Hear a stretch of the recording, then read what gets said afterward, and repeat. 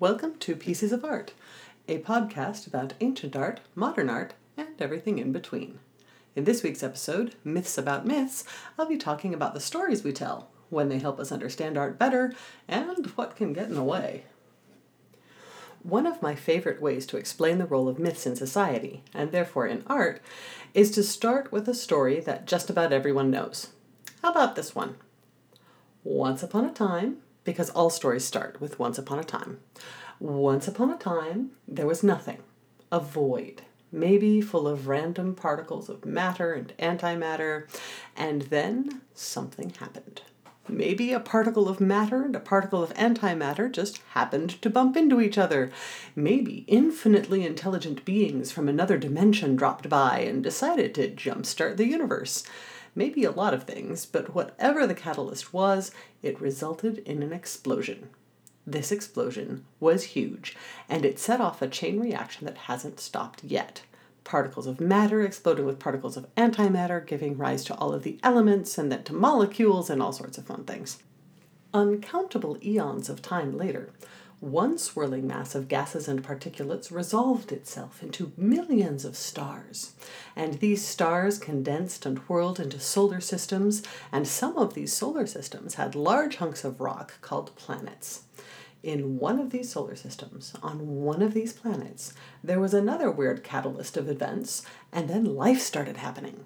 It began with little tiny one-celled critters that eventually mutated and became multi-celled organisms, and that plants and fish and dinosaurs and birds and bugs and mammals and people, and hey, look, it's the movie Evolution.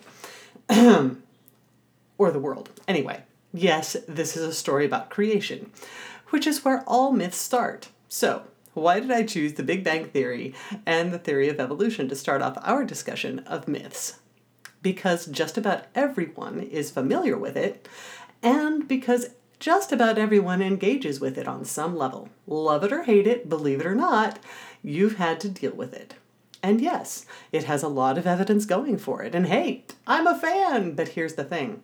It is, in some contexts, a myth.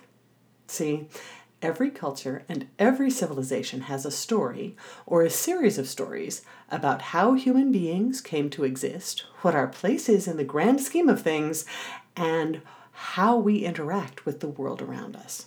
That is what myths are and what myths do. They explain who we are, where we come from, and how we relate to the world we can see and the world that we can't see. I know, most of us are raised on the idea that a myth is something that isn't true. But what is truth? Okay, I'm veering awfully close to one of those long and drawn-out philosophical discussions that I actually can't stand. But here's the short version. There is a difference between empirical facts and quote-unquote truth. Empirical facts are observable, measurable, and repeatable. Truth, or I should say the perception of truth, or truthiness, lies in how we interpret those facts, and that can be a very tricky thing. See, we all have a personal foundational belief system that we use to interpret facts.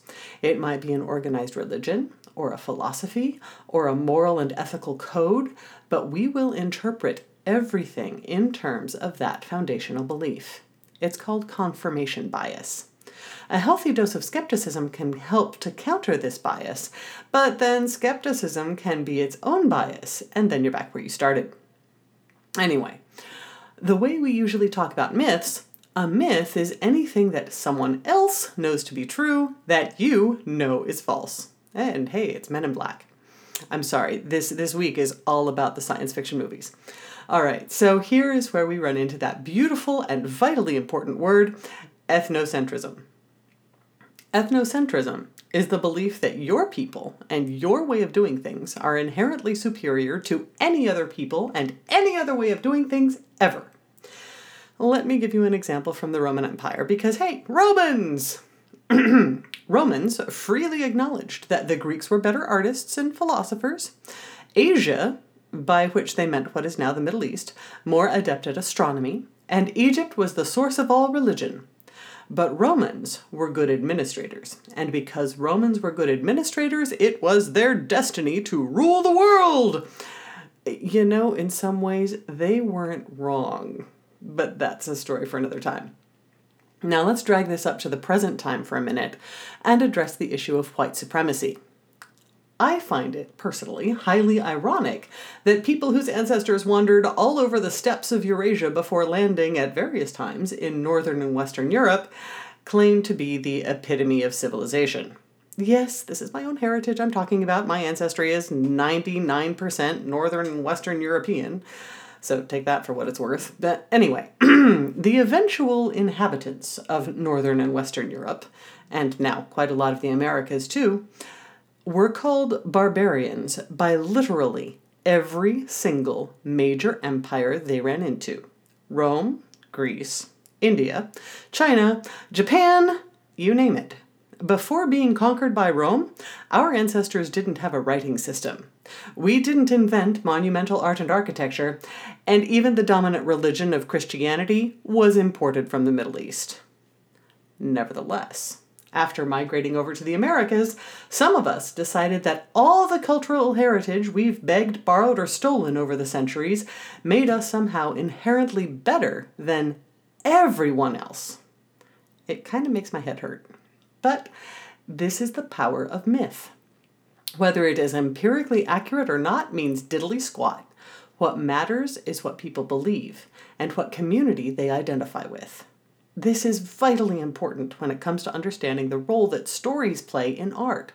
Often, a group of people will identify themselves as part of their community through a certain set of myths, even when they don't believe themselves. Knowing certain stories and what they mean can instantly make you a member of the wink wink nudge nudge club. Not knowing those stories can ruin your reputation for life. This is one of the reasons why the Greek and Roman myths are so important for understanding Western art. The Greeks had cool stories. The stories got picked up by the Romans. The Romans went just about everywhere they possibly could, and then Christianity came along. Sure, people had pretty much stopped worshiping the gods by about the 6th century, but everyone knew about them still.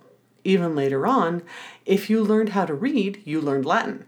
And you learned Latin by reading books that were full of references to guess who? The Greek and the Roman gods.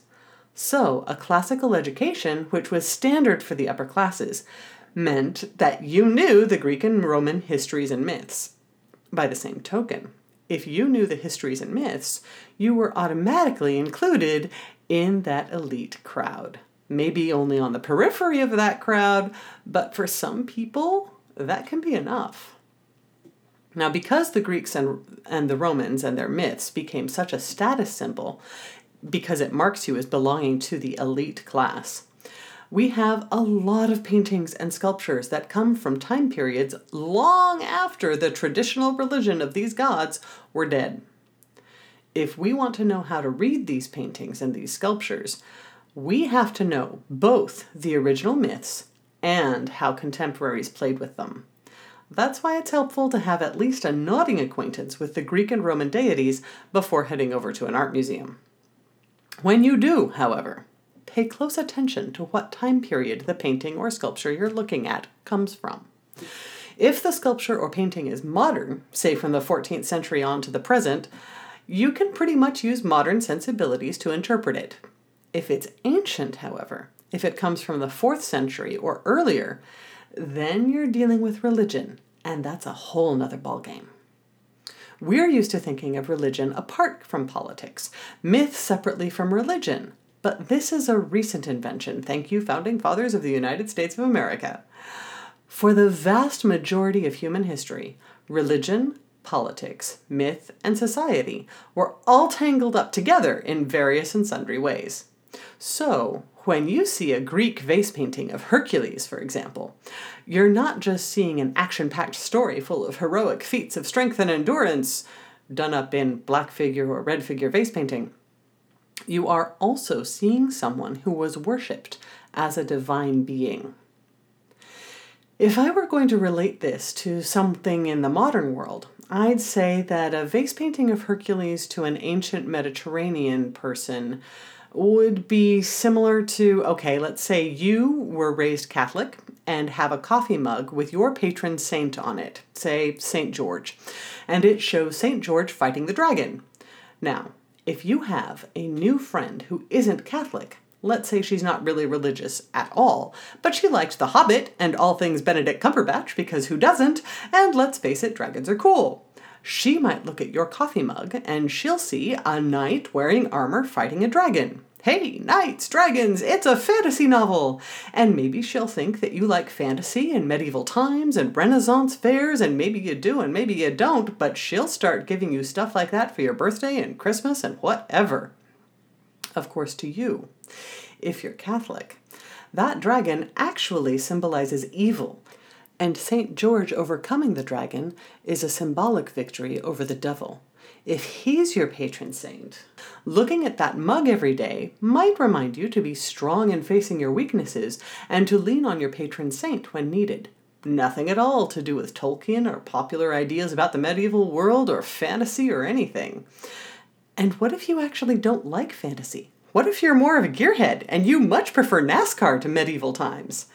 Things between you and your new friend just got really awkward, all because of misinterpreting a single coffee mug. This is what ethnocentrism does. Ethnocentrism assumes that your way of viewing the world is the only correct way and prevents you from understanding the real purpose behind whatever object you're looking at. It's the reason we don't know very much, if anything, about so many ancient cultures. Mayan culture, for example. We don't know nearly as much about Mayan culture as we might have, because when the Spanish conquistadores showed up, they took one look at the records of the Mayan and Aztec people, which are pictographic and kind of bonkers.